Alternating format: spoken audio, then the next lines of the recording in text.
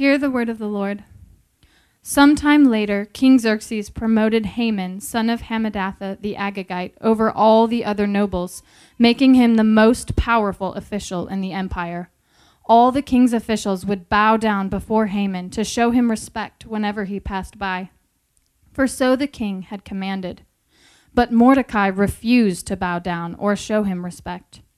Then the palace officials at the king's gate asked Mordecai, "Why are you disobeying the king's command?"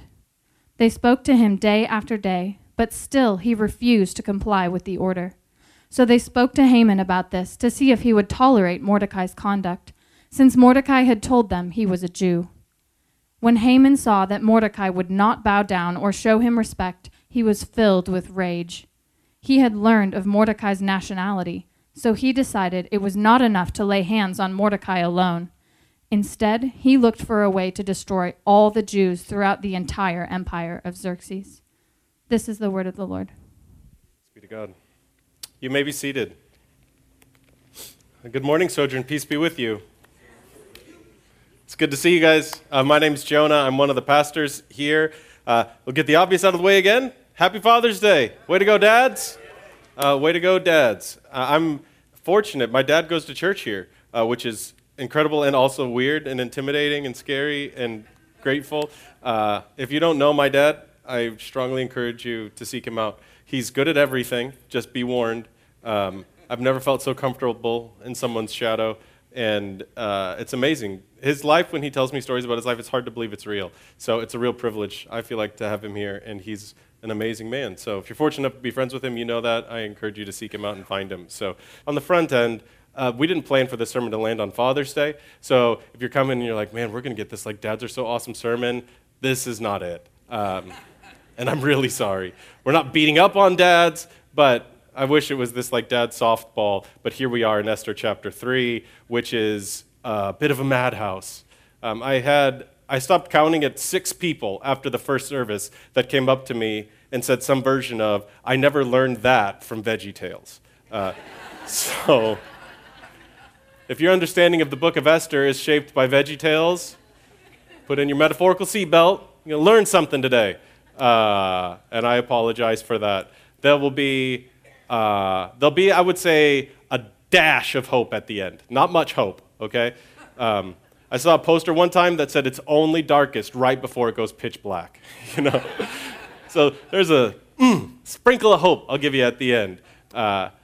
So one of the big takeaways I've had, or that maybe I've thought about in light of this chapter that we're about to talk through is, as far as I can tell, this is in my own heart, but I think this is true of everybody. No one by nature wants to trust God.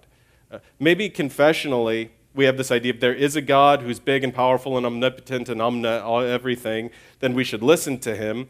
But functionally, no one is really all that excited about letting the reins go of their life. And we could talk about this theologically or doctrinally, but I would just appeal to your own life and experience. You know this about you. Something happened this last week that either you were aware of doing, that you were going to do it beforehand and you knew you shouldn't and had that kind of internal wrestling, felt bad while you were doing it, and then feel guilty that you did it afterwards, or something happened and it was almost like it just exploded out of you and then you felt bad about it. It could be something really big, could be something insignificant, but there was somewhere this week where you kind of took back the reins of your life from God.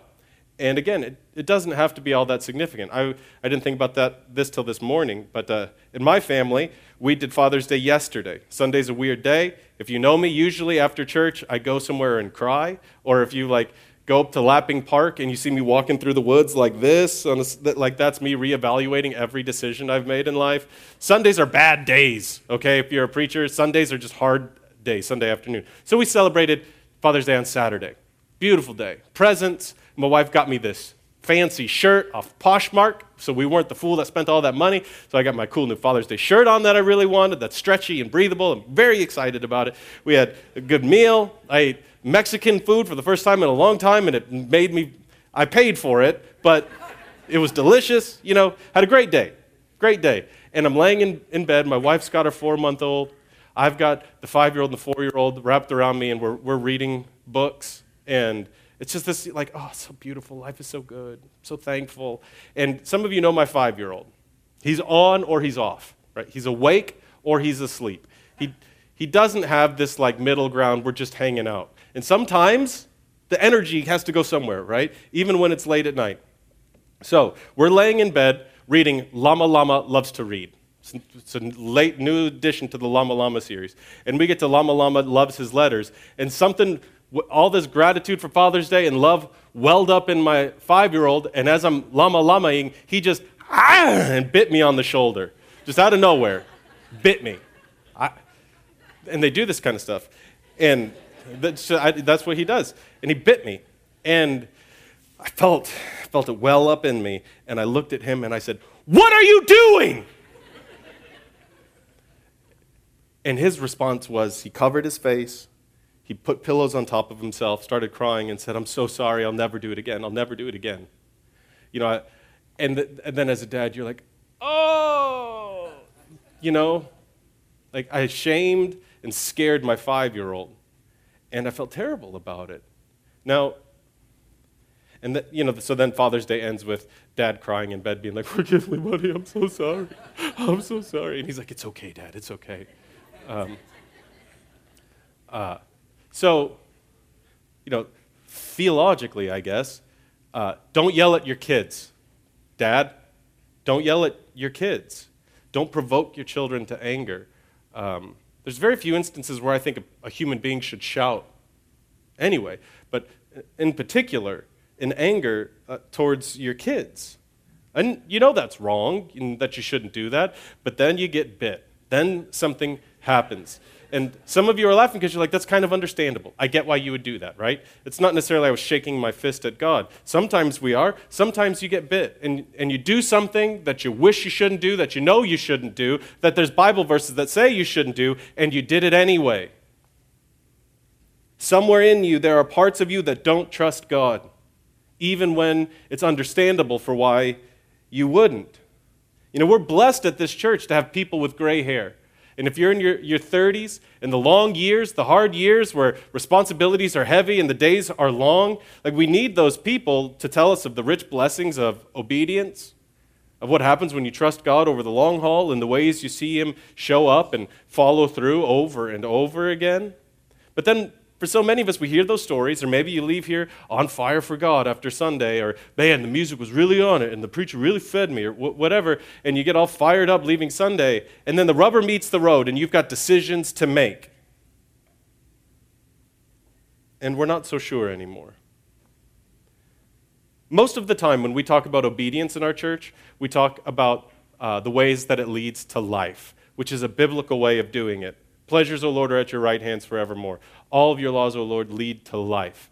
Your word is more precious to me than honey. You know, like, that's good to think. Life will go better for you if you listen and obey to God, okay?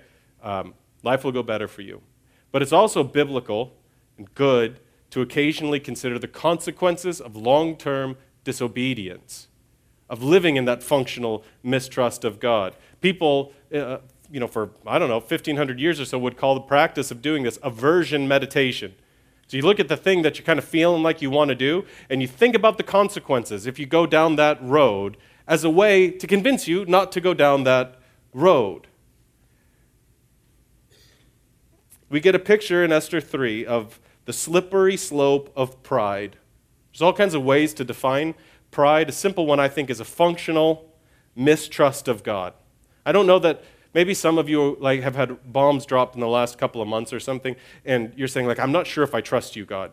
If you regularly come to church, you're probably not outright saying, I don't trust God, and I live in an open defiance of Him. I'm not saying that it's always that black and white. It's very complicated, and as we'll see, there are often understandable reasons that we're moved to self-absorption and even self-reliance. But just because something is understandable, just because something feels natural, does not mean that it is good, true, or beautiful. That's a tough lesson for many of us, so I'm going to say it again a little more slowly. Just because it's understandable, or just because it feels natural, does not mean that it is good, true, or beautiful. So, we're going to look at chapter 3 of Esther, and in particular, 3 of our main characters. Again, Esther, her cousin/guardian Mordecai, and a new character named Haman. And what we'll see is that self-reliance is spiritual defiance, and the road to life is paved with strife. To put it another way, there's a spiritual reality when you keep taking the reins back, and once you try to make that turn away from self-reliance, that won't mean your life gets easier. So, a bit of a recap so far. Mordecai, this guy Mordecai, is Esther's cousin, and he adopts her after her parents pass away. We don't know how old she was, but he becomes kind of a father figure to her. And we learned last week that her name, her given name, is Hadassah. That's a Jewish name. Her cousin, Mordecai, he has taken a Persian name, named after the god Marduk. So these two have chosen to stay in exile in Persia, even though they could have gone home. After these few weeks in Esther, we're going to look at the book of Daniel, which precedes Esther, and we'll learn about what happened. Why were the Jews taken into captivity in Persia, and then which king came and sent them home. But you need to know that they could have gone back home to Jerusalem with all of their Jewish people, but they chose to stay there. Mordecai chooses to take on a Persian name, which honors a pagan god.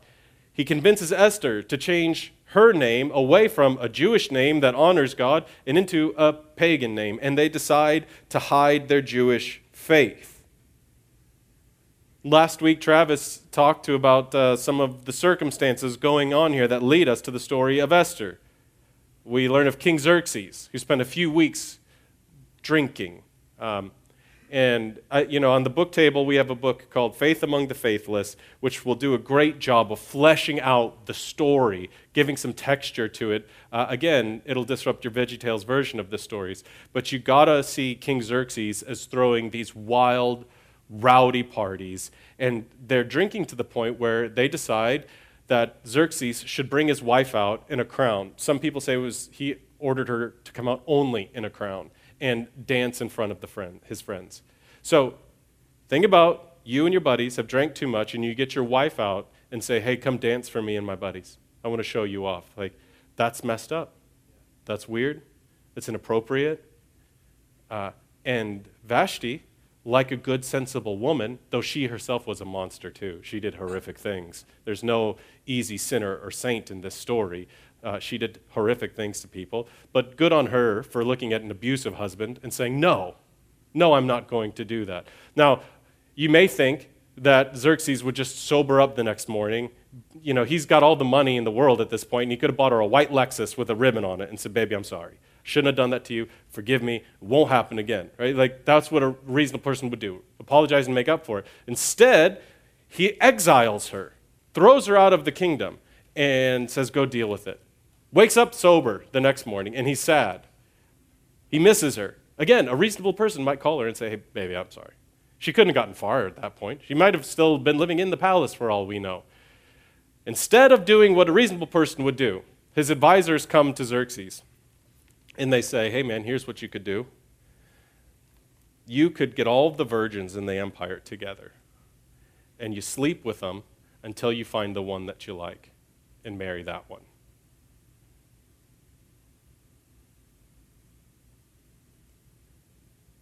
Systemic rape, sex trafficking. This is the king's goal or king's plan for dealing with his grief. This is madness.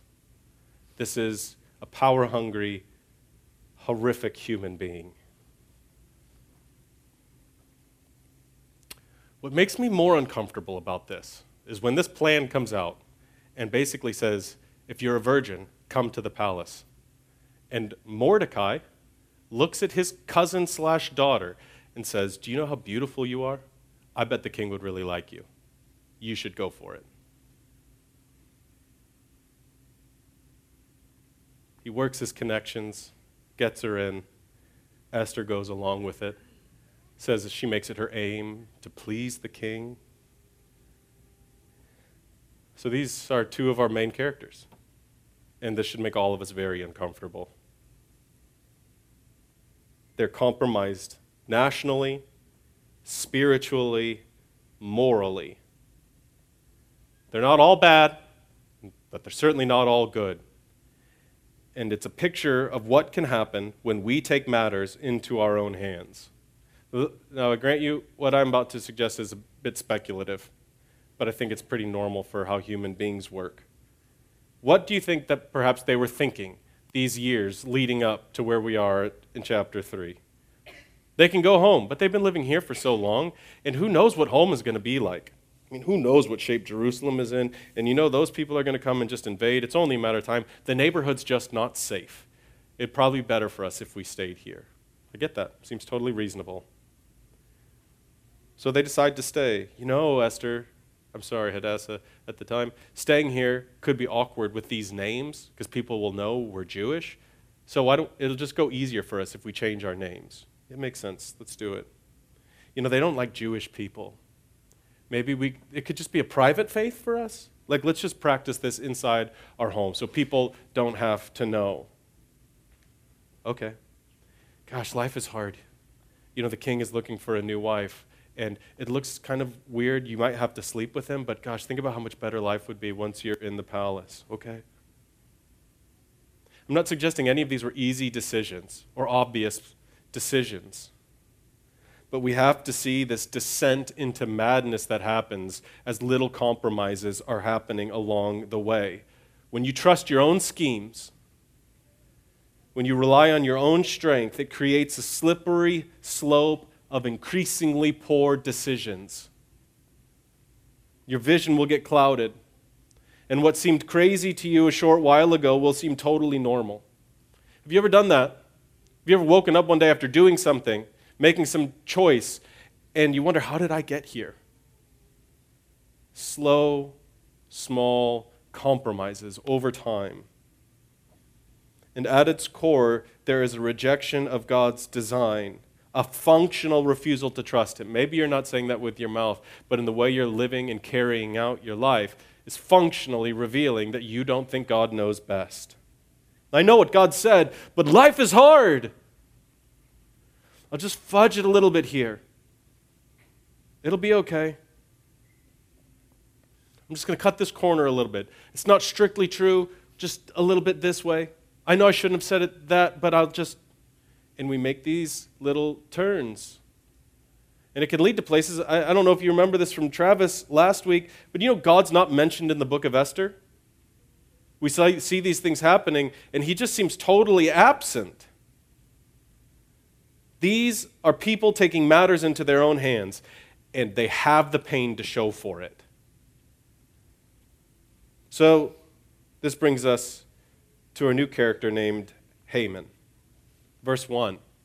Sometime later, we don't know how much later this is, but we know Esther is married to Xerxes at this point, which functionally means she lives in a harem, she lives in a certain room of the palace, and she can only come to see him when he summons her. Otherwise, he might kill her. So she hangs out, taking baths, wearing perfume, doing all of her products to make sure she stays perfect for the king, and just waits on him to summon her. Sometime later, King Xerxes promoted Haman, son of Hammedatha, and the Agagite over all the other nobles, making him the most powerful official in the empire. He's hand of the king. He's the boss. He's a big deal, and he thinks he's a big deal. How do you know this? Well, look at the arrangement that they have. This is what Haman's daily life looked like. All the king's officials would bow down before Haman to show him respect whenever he passed by, for so the king had commanded.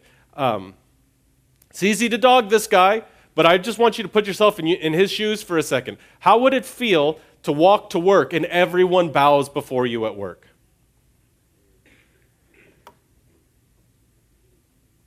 I think initially it would be weird. But how might that shape your soul over time? Wherever you walk, people bow down. You'd be like, that's right. I am pretty good at my job. Appreciate you bowing. That's right. Might you become self-reliant? Might you become proud? I get it. He thinks he's a big deal, expects everybody to treat him like that, but there's a problem.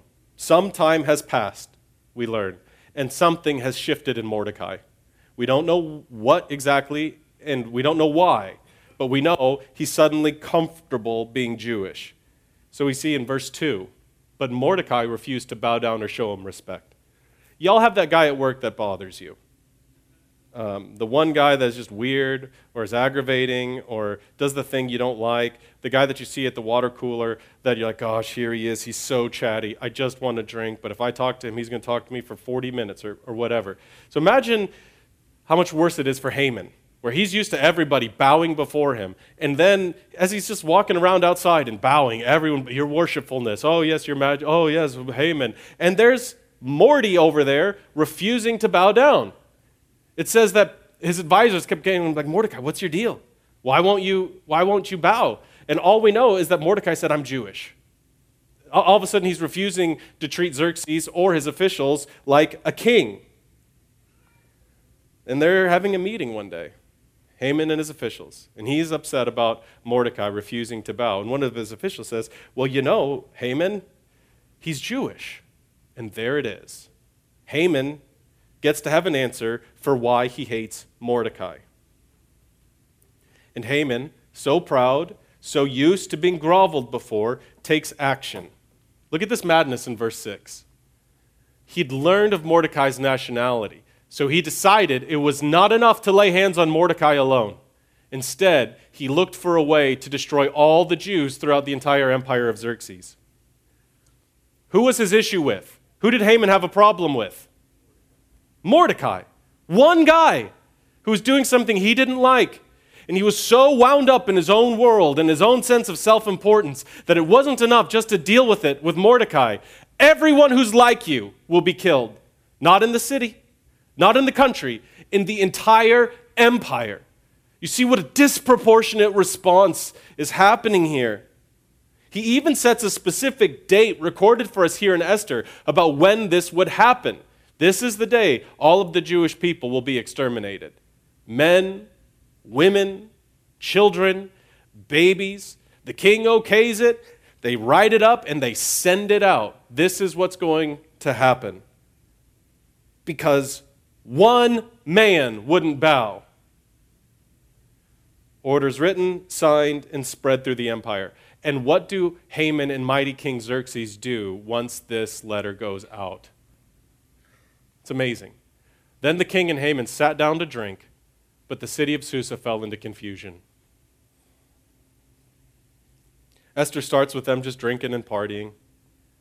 This would be like the president saying, I'm going to drop a nuclear bomb on Indianapolis, and then walking away in golf cleats with a case of Bud to go play golf. What? You're just going to go play after doing something like this? They're out there drinking while an entire city, if not the empire, falls into confusion. The big shots get drunk. That's Esther chapter 3. So what do we learn? One of the big lessons that I want us to see and embrace as a people is that our daily life shapes our whole life. So our daily decisions are shaping who we are as humans. Again, I'm going to speculate a little bit here, but I think it's fair. When Xerxes was 7, I don't think he sat down and said, Daddy, when I'm king, I'm going to be a rapist. When Haman was in school, I don't think he ever said, Daddy or teacher, when I have power, I'm going to commit genocide. I don't think Esther, when she was a little girl, said, I hope I grow up to live as a sex slave in a king's harem. I don't think Mordecai said, when I get older, I want to sex traffic my cousin. Right? Like, do you see how their present situations that they are facing and living in here I just would be shocked if it was anywhere on their radar. This is not how they thought things would go, and yet this is where they all ended up. This is a picture of the slippery slope of self-reliance. These people got to this point through small daily decisions to compromise. The bad night is never just a result of a bad night. There's small choices and decisions made along the way. If you find yourself in a position doing something crazy that makes no sense to you, there were small daily decisions that led you there. It's like getting into a cold pool. You do dumb, and at first it's kind of cold, and then you get used to it, so you can do dumber and dumber and dumber. And eventually you'll get somewhere that is absolutely crazy. Many of us make thoughtless daily decisions about what we watch on TV, about the food we eat, about the lies we tell. We know what God would have us do, but we say no. And we think, because it seems so insignificant today, that the effects are harmless. Human beings are developmental creatures, which means we are shaped over time. Most of us have some version of dreaming that we're the hero, right? Or we'll go to Esther chapter 4 and hear about, for such a time as this. That's the quote from the book of Esther. And we'll look at that. But we dream of being in this like great heroic pivotal moment. But no one becomes a hero in the moment. It's the daily decision to trust God's design that shapes us. This is what Jesus was teaching us in the Beatitudes through the Sermon on the Mount. Small choices made over time reshape who we are. Your daily life is shaping your whole life. The daily ways you spend money, what you watch, what you read, who you spend time with. This is shaping not simply what you do, but who you are, who you love, who you trust. And the daily refusal to trust God with the details of our lives will lead us to destruction. And more than that, it's spiritual defiance. It's functionally saying, you know best. And these characters here show us where that leads us. And I'm just guessing some of you know the cost of trusting yourself, of refusing to obey God long term. You know the cost. You know the destruction it's brought in your life. And just for the sake of sobriety, I need to warn you about what can happen when you make the turn, or when you decide to choose to trust God. So Mordecai suddenly shifts. He's now okay with being labeled a Jew, which means he won't bow, he won't worship Haman or Xerxes. And the text tells us he did this day after day. It wasn't a moment of courage. He didn't read an inspiring Bible message and go and I'm not bowing today. It was day after day after day. And there's part of me that wants to read that and be like, way to go, Mordecai. Stick it to the man, be righteous, be a good man, quit compromising.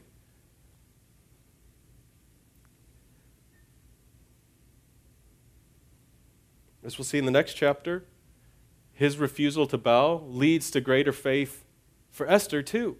This beautiful biblical principle that health begets health. His daily practice shaped his whole life, and you need to see what it cost him.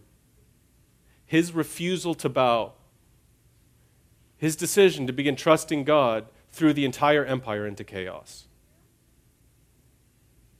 It put the lives of all of his countrymen literally on the line. This is an invitation to sobriety.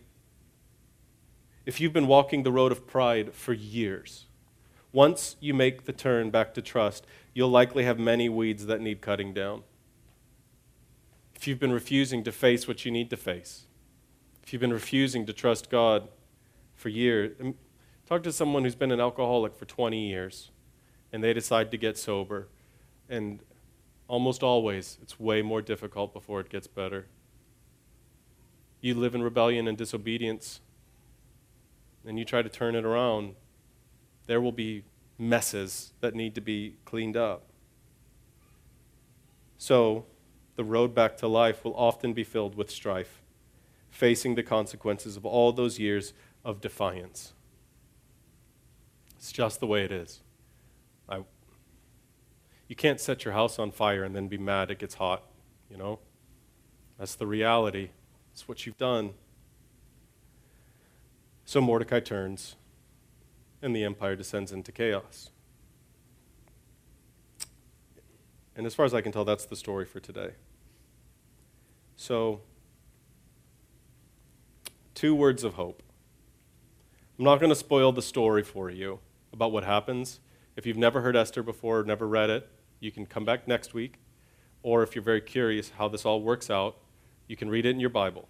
It's in every Bible. But with all the heaviness we feel and the great consequences that we're seeing, I just want to remind you, Esther is in the Bible. This book made it into the Bible. These characters are in the Bible. The church, there's many adults in a room. Someone in here is convinced that God couldn't use someone like you. And maybe you've compromised for too long. You've been proud for too long. Superficially, the book of Esther, sermons like this should make us ask, what kind of people does God use? Because these don't seem like the superheroes that I was expecting. But I think more personally, beyond that question, Esther will reassure us, it does reassure us, that God could use someone even like me. God could use someone even like you. The grace of God in Esther, it means something like this. No one is edited out of God's story. No one is too far gone. Thanks be to God. Second word of hope. We follow one who lived a life of daily small obedience. 30 years of Jesus' life are shrouded in mystery. We know about his birth. We know about a family trip he took around 10 or 12, and that's about it. Sometimes that gets people really confused or worried. And the reason that we don't have more about those 30 years is because they were boring, tedious, difficult days, like most of us have the first 30 years of our life. What do you do when you're 24? Here's what the biography of Jesus at 24 would look like. Woke up at sunrise, ate oatmeal for breakfast, went to work, built benches for 9 hours, came home, had dinner, went to bed. Tuesday, woke up at sunrise, ate oatmeal. I went and built doors for 9 hours. Came home, went to bed. Wednesday, woke up. So, don't make me do it again, right? He was going to work, he was living, and he was doing what you do the first 30 years of your life. He knows the importance of daily obedience, and he lived it. And we know one who experienced the pain that comes when we pursue wholeheartedness, when we pursue an honest life before God and one another, when we pursue righteousness in a life of trust. Pain, betrayal, rejection, even physical pain. In Mordecai, we see that one man's obedience can throw an entire empire into chaos. And in Christ, we see that one man's obedience can also bring life to an entire world. In Christ, we receive the promise that pain does not finish our stories, the promise that obedience does not go unrewarded, the promise that our crucifixions always lead to resurrections. So we remember the night that Jesus was betrayed, he took a loaf of bread. He thanked God for it. He broke it, and he said, "This is my body broken for you. Eat this and remember what I've done for you." After the meal, he took a cup of wine, and he said, "This is my blood shed for you. Drink this and remember what I've done for you." Whenever you eat this bread and drink from this cup, you're announcing the Lord's death until he returns. Fundamentally, this is an invitation to come and trust God, to see what Jesus has done for us and to come to him. First thing I said to you this morning is that no one by nature wants to trust God. And I think that's true. But I want you to look at your life and consider, do you not know what that has cost you? And can you look through your story and see the pain that has come and that you've brought to others for refusing to trust God? Can you see what it has cost you to take matters into your own hands? And maybe that can be all the reason you need to turn and to come home and to trust God. Look to the cross. Look to the resurrection. Turn from your self-reliance. Come and trust Jesus. Our tradition at Sojourn is to come forward, or there'll be stations in the back. You can rip off a piece of bread, dip it in wine or juice. A wine will have a piece of twine wrapped around it, and we'll have gluten-free elements to my left, your right. I'll pray for us, and then Christians, let's come remember our hope together. Let's pray.